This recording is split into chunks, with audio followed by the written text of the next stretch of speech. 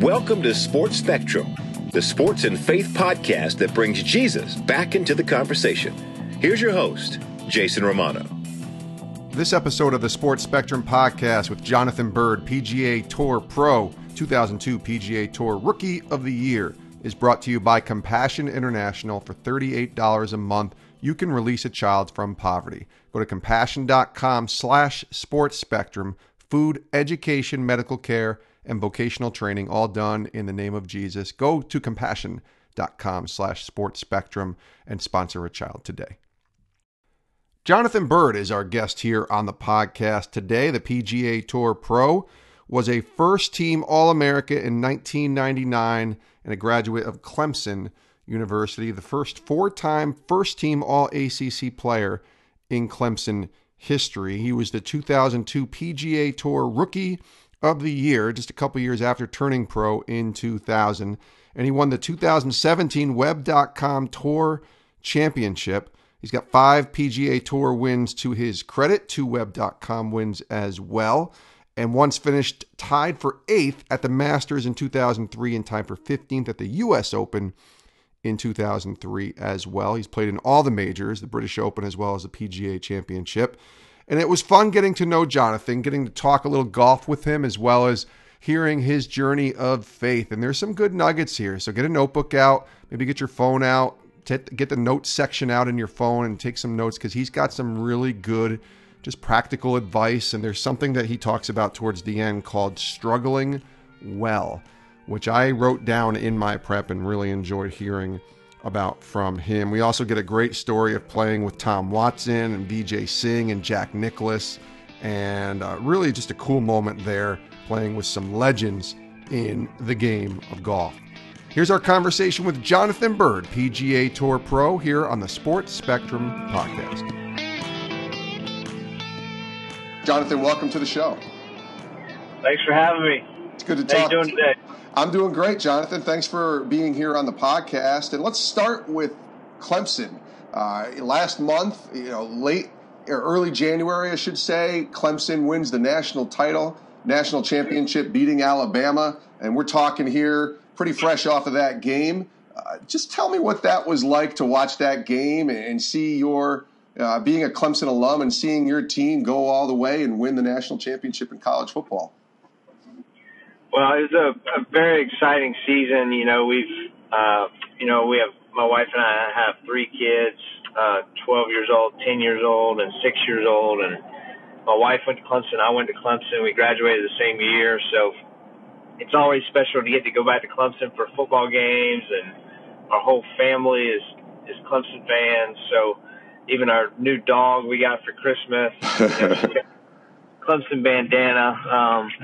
So it's fun to be able to root for the one team and not be a divided home. And the last, say, 4 or 5 years, it's been fun being a Clemson fan. Got a lot of wins and ACC championships and one natty. And then this year, I feel like the team just kind of kept gaining momentum throughout the year and playing better and better. And watching Trevor Lawrence, our freshman quarterback, it's just fun watching them play. They're so aggressive and they just kind of positive. They look like they have a lot of fun and they kind of get after it. And it's fun watching them.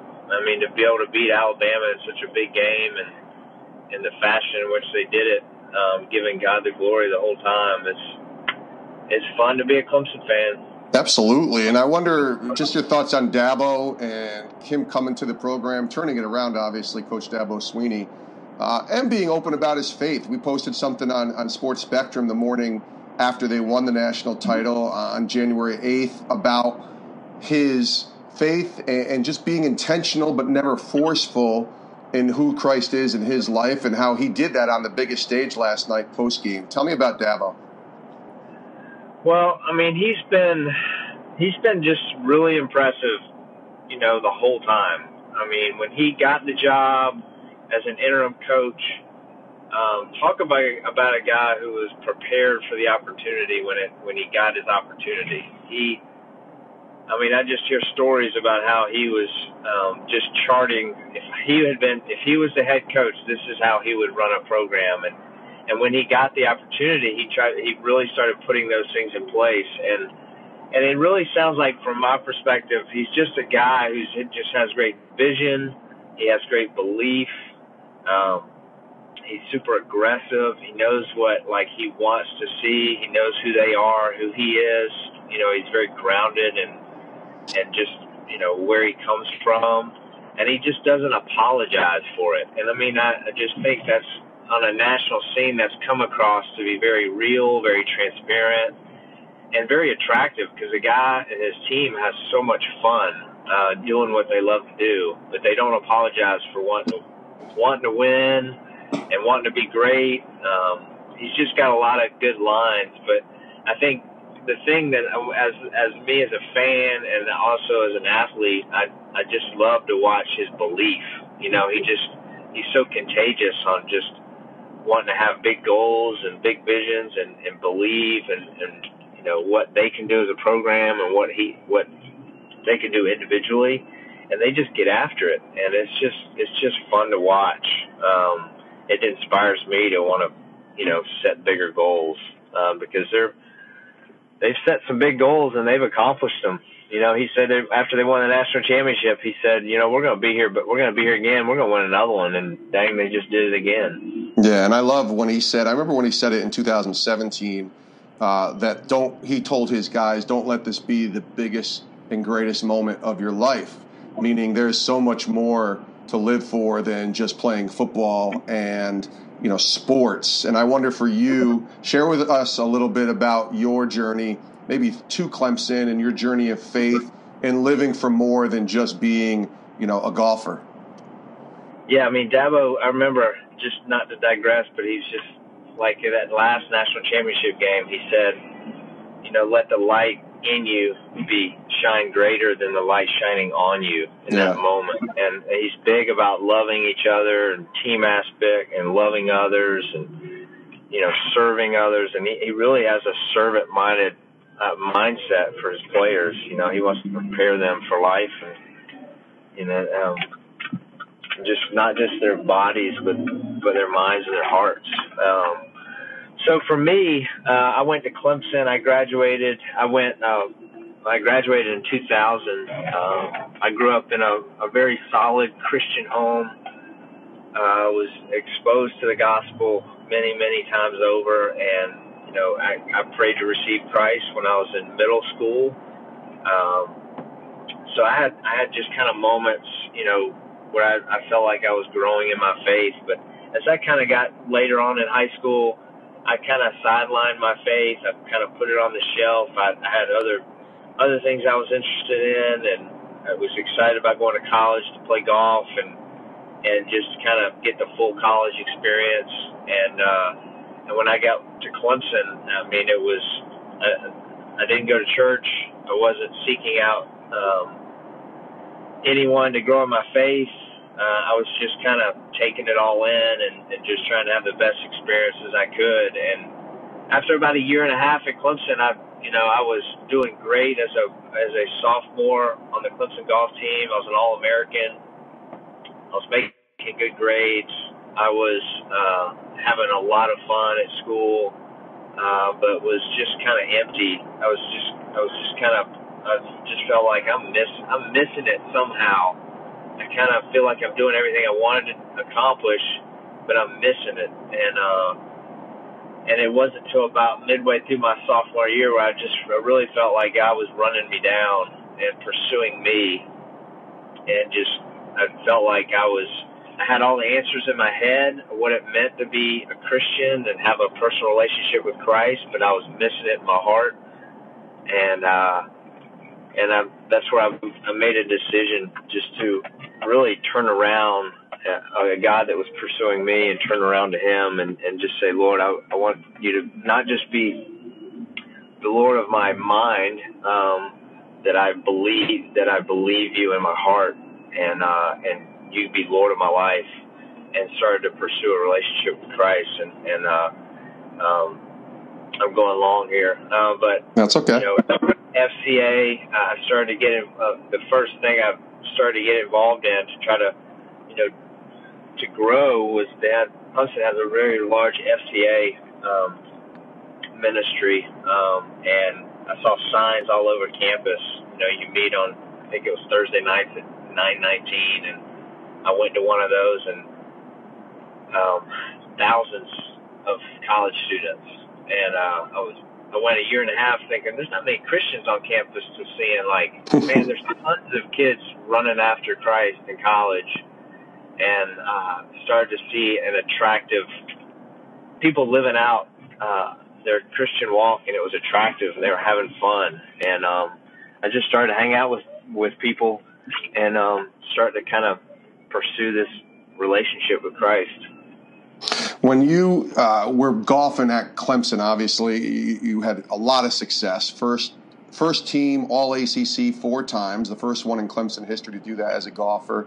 First team All-American in '99, and then turning pro, PGA Tour, turning pro the next year, and then PGA Tour Rookie of the Year in 2002. As your golf game started to evolve and you started to play on bigger stages, tell me how your faith played a role in that, because of that decision that you made when you were in college. I would be lying if I didn't say that my faith is. I mean, I feel like there's been a lot of stumbling, and I've one of my buddies has a saying, to struggle well, and I really feel like I've been able to continue to grow in my relationship with Christ and knowledge of Him. But there's been a lot of stumbles along the way in college, and I didn't have really anybody disciple me a whole lot in college. So there were periods of growth, but there were also periods of just kind of temptation, and didn't have a lot of Christians on my team. So as I kind of got through the end of college, I still experienced success with my golf game, but I was still kind of trying to figure out how I could grow and how I could glorify God, and with my golf and with school, and the platform I had in college, and then pursue as I turned professional. But it wasn't until I turned professional in 2000, I met some guys through a ministry, a College Golf Fellowship, a non-denominational ministry to college golfers that does conferences at tour players' houses. And I went to Paul Stankowski's house. I was just out of college, and it's a ministry where now they have probably 10 or 12 of these conferences a year in the summer and winter. And we've done one at Davis's house. Ben Crane's done one at his house. We've got a lot of young guys who are doing them now. Webb Simpson and there are probably 40 college guys packed in Paul Stankowski's house, and a guy named Tommy Nelson taught. And for 3 days or so, we just had fun, loved on each other, and just kind of grew. And that impacted me in a big way. And some of the staff I became really good friends with, and these guys started discipling me. And I also had another older gentleman through Search Ministries who did the Bible study on the PGA Tour start discipling me. And that's really where I started to grow a lot in my faith. I had success in golf, but I was also about to get married, and I just had a lot of questions because just traveling, about to get married, trying to grow in my faith and pursue the Lord. And I really couldn't have done that without some really solid men in my life to seek counsel, and to just for them to kind of guide me in getting in the Word, and also be able to communicate the gospel, because I started to have opportunities to where I could speak to people and share my faith. And I think that was really important for me, looking back, to have some men who helped me communicate the gospel well, because I didn't want to get up on stage and do a poor job of representing Christ. That's a real fear for a lot of people, I think, is sharing their faith, and especially as your platform increases, sharing your faith on bigger stages. We talked about Dabo earlier, and being ready and aware and intentional about sharing his faith on the biggest stage after they won it all. How was that for you as you first started speaking and your platform started increasing and you started playing in these big tournaments like the Masters and the U.S. Open? Tell me about how important that became for you, and maybe the struggles early on of being able to not just communicate your faith, but to share your faith, to share what God had done in your life? Well, I really have, I have a lot of respect for people like Dabo. I feel like he's, when guys would share their faith and just, it felt very automated or to just say, I want to thank my Lord and Savior, Jesus Christ. Right.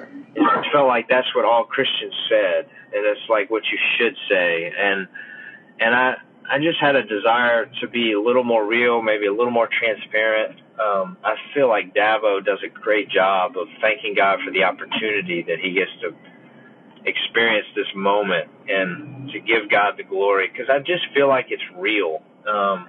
It's not like I don't feel like it's like he's just saying what somebody told him to say. It makes his faith look more real and more personal. And so I've had a desire to do that. I feel like I've done a decent job of that. I remember I won the John Deere Classic in '07, and I got the microphone in my face after I won, and I just missed 4 cuts coming into that week. And I just said, I want to thank the Lord for giving me peace, because I just missed 4 straight cuts, and God gave me great peace during that time to keep working and keep grinding. And then he gave me peace today as I was trying to win a golf tournament. And I've just had a great desire to be transparent. And when I've spoken, I want to be transparent that, I struggle. Professional athletes don't have it all figured out. There's times when we win, and that's awesome, but there's a lot of periods of struggle where you're just trying to, figure out your game and make cuts and just kind of get by to get through those rough patches. And I think it's really important for us to be able to share those times as well.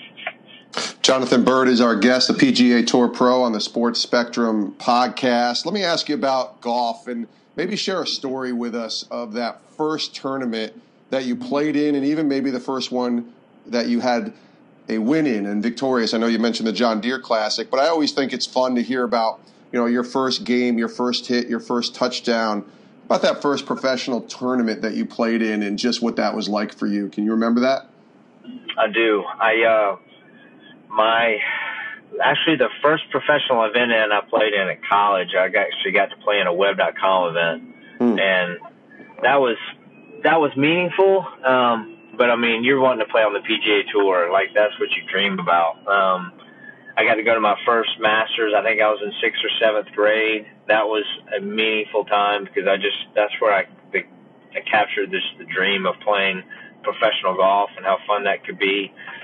And then my first tour event was in 2000. Right after I turned pro, I did a Monday qualifier and qualified for the Michelob Championship. And I made the cut. I got to play on the weekend and made, I think, a $35,000 check, which at the time was just huge for me, just to kind of be able to, take the edge off, to have some money to keep playing golf. I've made some bigger checks since then, but there's in the beginning, to make a check like that, just to have some cushion from an expenses standpoint was huge. But just getting to play with some tour players and practice rounds at that tournament, and some caddies. I remember caddies just making fun of me because of the gear I had. I had my first professional bag. They accidentally misspelled my name, and I had a brush on my bag to clean my clubs, and caddies were like, oh, "You can't do that out here. You gotta use a tee to clean your grooves. You can't use a brush." You just felt like such a rookie, And there weren't that many young guys out there when I first came out, so you were definitely the minority. Like today, it's just the tour is filled with 21-year-olds and 22-year-olds, and to be 24 on the PGA Tour isn't that big a deal anymore. But when I first came out, there weren't that many guys who were 22. So it was more, I feel like it was a little more intimidating. But my first year on the PGA Tour, just a couple quick stories. I won second to last tournament of this season, the Buick Challenge. My season didn't get off the best start. I made the first 2 cuts, and then I missed 7 of 8 cuts my rookie year. So I went through a period of time where I was just like, I would be on the cut line with one hole to play and know I had to make par and I'd make bogey and just blow it, or just have a bad Friday, and just, it got mental. And I was really struggling, and I got to the Greensboro tournament, Greensboro Classic, and last hole, I was like on the cut on the number, and I hit this wood into a par 5, and it actually hit a cop in the leg. Oh, jeez. And I got a good bounce and ended up making birdie and made the cut like on the number.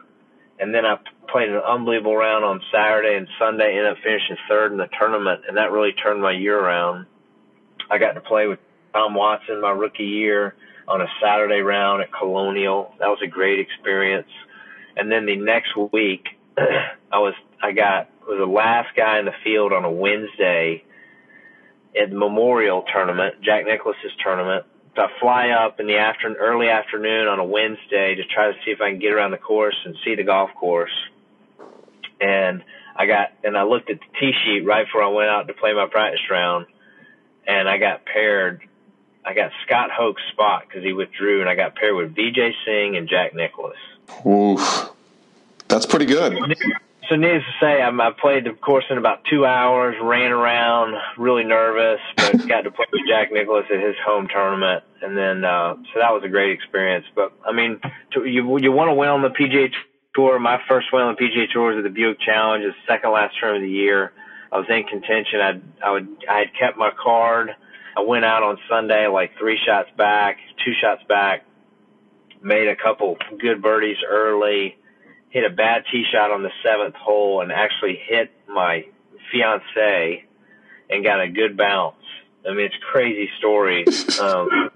Not many fans. I was on a par 5. I got a good bounce off her shoulder blade, knock it on the green to 2, make birdie, and end up having a 5-hole stretch in the back 9 of eagle, birdie, birdie, birdie, eagle. Shot 63 to win my first tour event.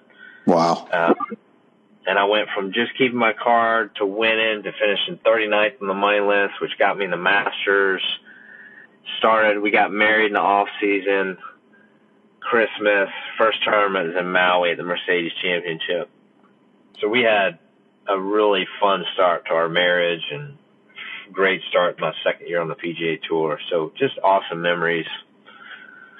I love that. I mean, you could tell stories all day long too, which is such a great thing. Having played for so many years, I got to ask you just simply, the Masters coming up here in April. What is that like to play at the Masters? You finished, I think, tied for 8th in 2003 there, and I played it. What's that like to play in Augusta at the Masters? I mean, for me, as a Southern boy, I grew up in Columbia, South Carolina, so really an hour and a half down the road. So that was the closest PGA Tour stop to my house. I mean, I grew up going to, we went to the MCI Heritage down at Hilton Head. That's what it was called back then. Yeah. And I got to see some tour players, Payne Stewart, Greg Norman, Davis Love, and those guys. But the Masters was just on a whole nother level.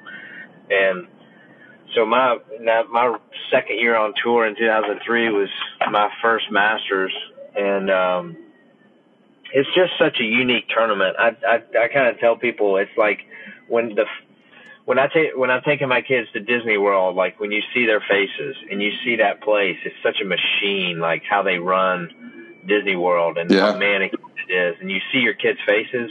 Like for a golfer, the Augusta National is Disney World. I mean, it's just everything's on overload. It's just the golf course is so manicured, so beautiful.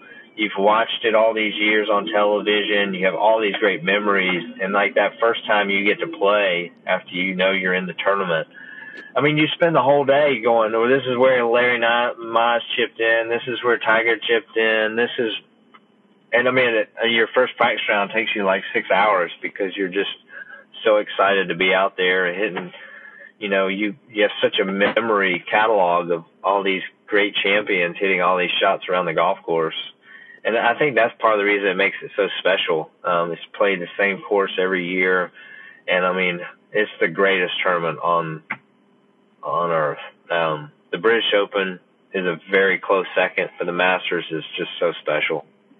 Let me ask you, as we wind down here, Jonathan, a couple questions going back into the faith world a little bit. And adversity, I think, is a word I like to talk to a lot of people about here on the podcast. Everybody faces adversity. Certainly as a golfer, you mentioned, missing 7 out of 8 cuts or whatever it was you said. I mean, that's adversity on the course. And then there's adversity off the course and just in life. And we all deal with tough times and difficult moments where our faith is tested. Can you share maybe a time where you had to rely on your faith to help you get through some adversity? Could be on the course or even more away from the course in your personal life. Well, I've definitely had periods of time where I've struggled with my game. None more than, say, some of the last, 5 or 6 years. Like, I've lost my card, and I think it was 2014 or 15, and had to go back to the web.com tour. And those were really difficult times. You're just not sure, like, if you still got it, if you can continue to play. So some of those things are extremely challenging. I'm still kind of going through a period of time where I don't have full status on the PGA Tour. I'm trying to get back to having full status. Feel like I can still win out there, and so that's definitely adversity. But probably the most difficult time for myself and my family was, my dad's passing and illness. We were actually at a Clemson football game in 2007, and my dad and brother just got back from the Pub Links, U.S. Pub Links. He caddied for my brother, and we were at a Clemson football game, and we had a son who was 1 year old, Jackson, and I came back at halftime to pick up my dad and mom, and my dad had a seizure outside the stadium, and they rushed him to the hospital, and they found a plum-sized tumor in his brain, and within 5 hours, we find out my dad has stage 4 cancer, brain tumor. He's going to need to get operated, and the next day they told us the life expectancy was a year. So that really rocked our family. Just as a young man trying to figure out life and his career, and just got married, having kids, like, you just always assume your dad's always going to be there. And the reality of that his life was, he only had so much to live outside a miracle from God. We believed in that. We prayed for that. And my dad, fought hard for about a year and a half. He made about a year and a half. His tumor came back, and then it was just really hard from there. My dad passed away in 2009, July 7th, 2009. And so that was some major adversity, like golf. I remember playing at the Memorial during that period of time, and I played because I wanted my dad to be able to watch, and he wanted me to be playing, but I just was numb on the golf course. Golf just didn't seem very important at that time. But I really feel like God was teaching us some lessons, obviously dependence about Him, that this life is not all there is, and just to trust Him through the adverse times. I feel like I grew a lot in my faith, and my family grew a lot in their faith, and God saw us through it. We got to see a God, who promises to never leave us and never forsake us, and He never did, and He gave us peace during a very difficult time. So if God can do that during that period of time, He can do that with any difficult situation, any adversity anybody's facing. Our God is big enough, and He loves us and cares for us, and we can trust Him. Ultimately, we can trust Him because He gave His Son for us, and He died on the cross for us, to glorify God and to give us the opportunity to spend eternity with Him. So because of that, we can trust Him with any situation. John, our family looks back on that period of time, and we're grateful for what God taught us. It was very painful, though.